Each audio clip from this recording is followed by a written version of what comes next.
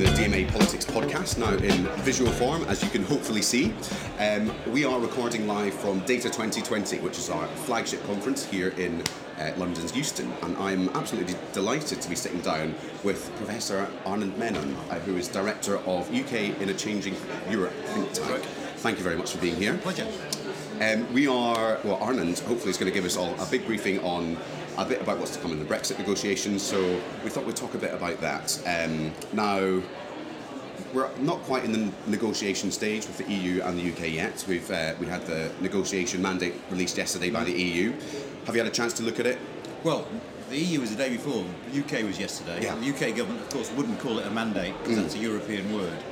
One of the interesting things about the UK position is how much of it has been written not to be the European position. Right. So the language is different, the terminology is different. I mean, this government has an eye to style as well as substance. And, on the substance, looking at the two positions, there is a deal to be done if both sides are willing to be flexible, and we don't know. Right. And that flexibility seems, well, if you take the sort of posturing position, particularly from the UK side, you might say that seems unlikely that they will engage in this very sort of constructive negotiating sort of debate and then, come to an agreement. It sort of seems very, they're facing off with each other just now. Do you think that's just a posturing thing? No, I don't. I think that there's real politics here in the UK. I think, this is a government that has decided that politics is more important than economics for its political survival, and that control is more important than cooperation if there's a trade-off. On the EU side, the EU never negotiates. I mean, this is one of the things about the European Union. Any country that has had the unpleasant experience of trying to talk trade with the European Union will know that what the European Union does is it goes away, the member states will come up with a mandate after a lot of bickering. The EU will put the mandate on the table and say that's it, because let's face it, if you ask us to change that, we've got to go back to those 27 and it's a nightmare. So you have two stubborn negotiating partners, which doesn't bode well.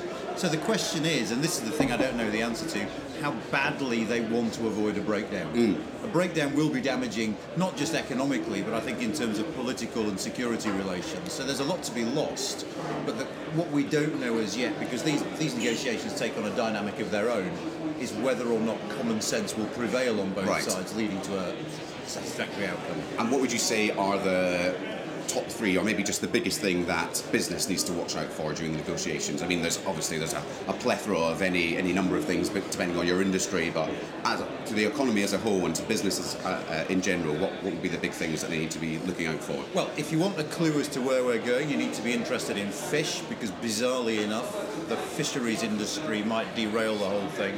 I think it's true to say that Harrods, the department store, contributes more to the British economy than the fishing industry. Really? So this isn't an economic thing, this is purely political. But it has become kind of totemical. And we're not the only ones who are being economically irrational. The same is true for the French. The idea that the French will go to the wall on their relationship with us over fish is silly unless you factor in politics. Right. If no deal is done on fish, there will be no deal. The other thing, I think particularly, as we're here today and you're thinking about things like data, is whether or not there is any room for compromise over the rule of the European Court of Justice. When it comes to things like data protection, data sharing, the European Union has, as we all know from the scarring experience of GDPR, very tight rules on data privacy. Those rules are enforced by the EU's own courts. The British government's position is the EU's court will have no jurisdiction over us. How then do you satisfactorily arrive at a situation where we can share data, whether it's business data or air traffic data or security data? Remember, if we leave without a deal, we lose access to all the security databases. Is there a way we can compromise that we can say we've preserved our legal authority from the EU system and they can be convinced that we are going to be reliable partners when it comes to data prevention? Can you see, are there any parallels around the world where that kind of relationship works, or is this entirely new territory? This is one of the really interesting things about Brexit. If you read the government's negotiating position, I keep wanting to say mandate, but you shouldn't. So I've set you off on from that. yesterday, the whole thing basically, the basis of the British government's argument is we're just another country like any other. You did this for Canada, you did this for Japan, you did this for South Korea.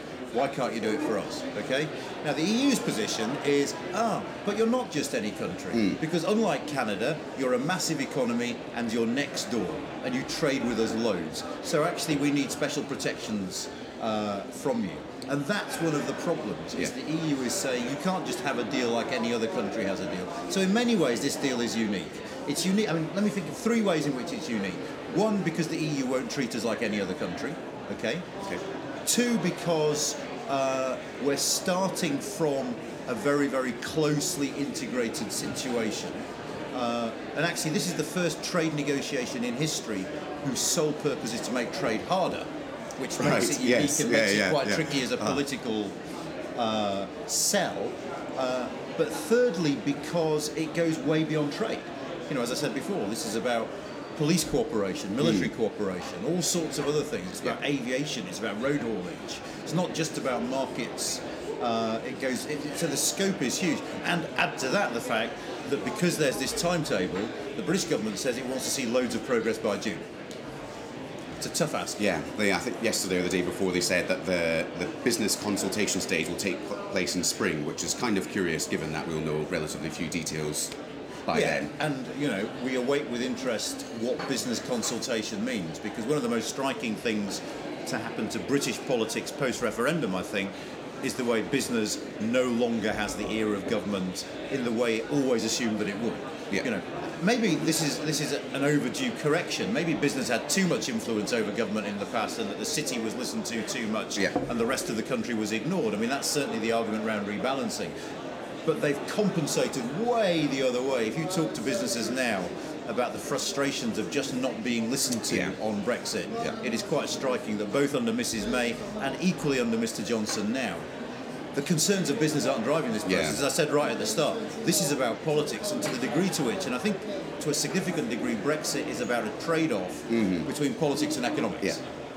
Politics is winning. Absolutely. And it's quite interesting. I sit on 2 of the, as well as lobbying for the DMA, I sit on 2 of the CBI's policy councils as well, and it's really interesting, everyone coming around these tables talking about how else we can actually influence the government programme now, because you're right, the relationship has changed. It's not just, you can't just walk into Downing Street and have the ear of the Chancellor or the Prime Minister. It's really, you've got to almost be approached now, which is quite fundamentally different. Yeah. Thank you very much for that. I have here your report, which I will happily plug for you. This is by Annan's think tank, UK Interchanging Europe, and it covers all the things that we've been talking about and much more, and is definitely worth a read if you are at all inclined. While I've got you here, though, I want to get a couple of points on your kind of general view of the political sphere at the moment. Of course, we have the Labour leadership competition at the moment, or contest. Who do you think is going to get it? Looks like Keir Starmer's going to win. It seems to me at the moment the big question is whether he gets it on first preferences or whether they have to go down to second preferences. I think, you know, from the perspective of the Labour Party, I suspect that having a leader with the clearest possible mandate is probably better than a close-run thing. So for Keir Starmer, it matters, I think. If he can get in on first preferences, it gives him a far firmer base. What we don't know, I mean, we can never be certain, but let's assume Keir Starmer wins. What we don't know is how strong a leader he will be. You know, there's a lot of pressure on him from the moderate wing of the Parliamentary Labour Party to come in and basically clean out the stables. Because the Corbynites have taken over the central machinery of government. This is the big difference with the 1980s when Neil Kinnock became party leader. When Neil became party leader, actually, the mechanisms of the party hadn't been taken over by militants. So he had a far easier job in a way, rewriting the programme and all that sort of thing, than a new leader is going to have now, because Momentum have taken over those key party roles. And, you know, the Secretary-General, Jenny Formby, has been quite busy putting people in key positions. And what we don't know is how willing Keir Starmer is to have a fight, whether he wants that fight at all, whether he's going to try and be consensual, which will be hard, because the one thing lacking amongst the different factions of the Labour Party is any sense of consensus at all.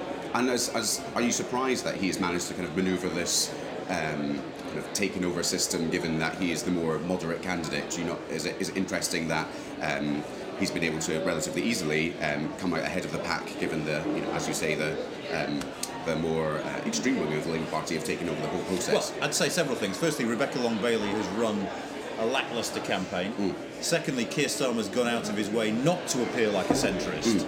Some of his language has been, quite striking when he's talked about, the need to reform the system, and I've always been quite radical. Yeah. No one knows whether that's true or not. The third thing I'd say is that the Starmer campaign has been a copybook campaign. If you did a focus group of all Labour members on what they thought about everything, the answers to those focus groups would lead to the Starmer campaign. He's played that beautifully in terms of the electorate he's going after. The big thing we don't know now, because of course there's a massive difference between Labour members and the population of the United Kingdom. Okay? Absolutely. To what extent he is capable of pivoting from that electorate to the one that really counts, which involves changing several positions to become electable to the bigger electorate, that's the big question for the Labour Party. Interesting. One final question. Are you aware there is a Twitter account that is solely dedicated to announcing whether you are on TV or not? Sadly, yes. How does it feel to be part of this, almost cultural phenomenon in the political world? Well, I suppose the best I can say is if I'm turning into a sort of baby John Curtis, then that's no bad thing. Exactly, absolutely. Well, thank you so much, Professor Arnold Menon. We look forward to hearing you speak later on, and it's been an absolute pleasure. Cheers.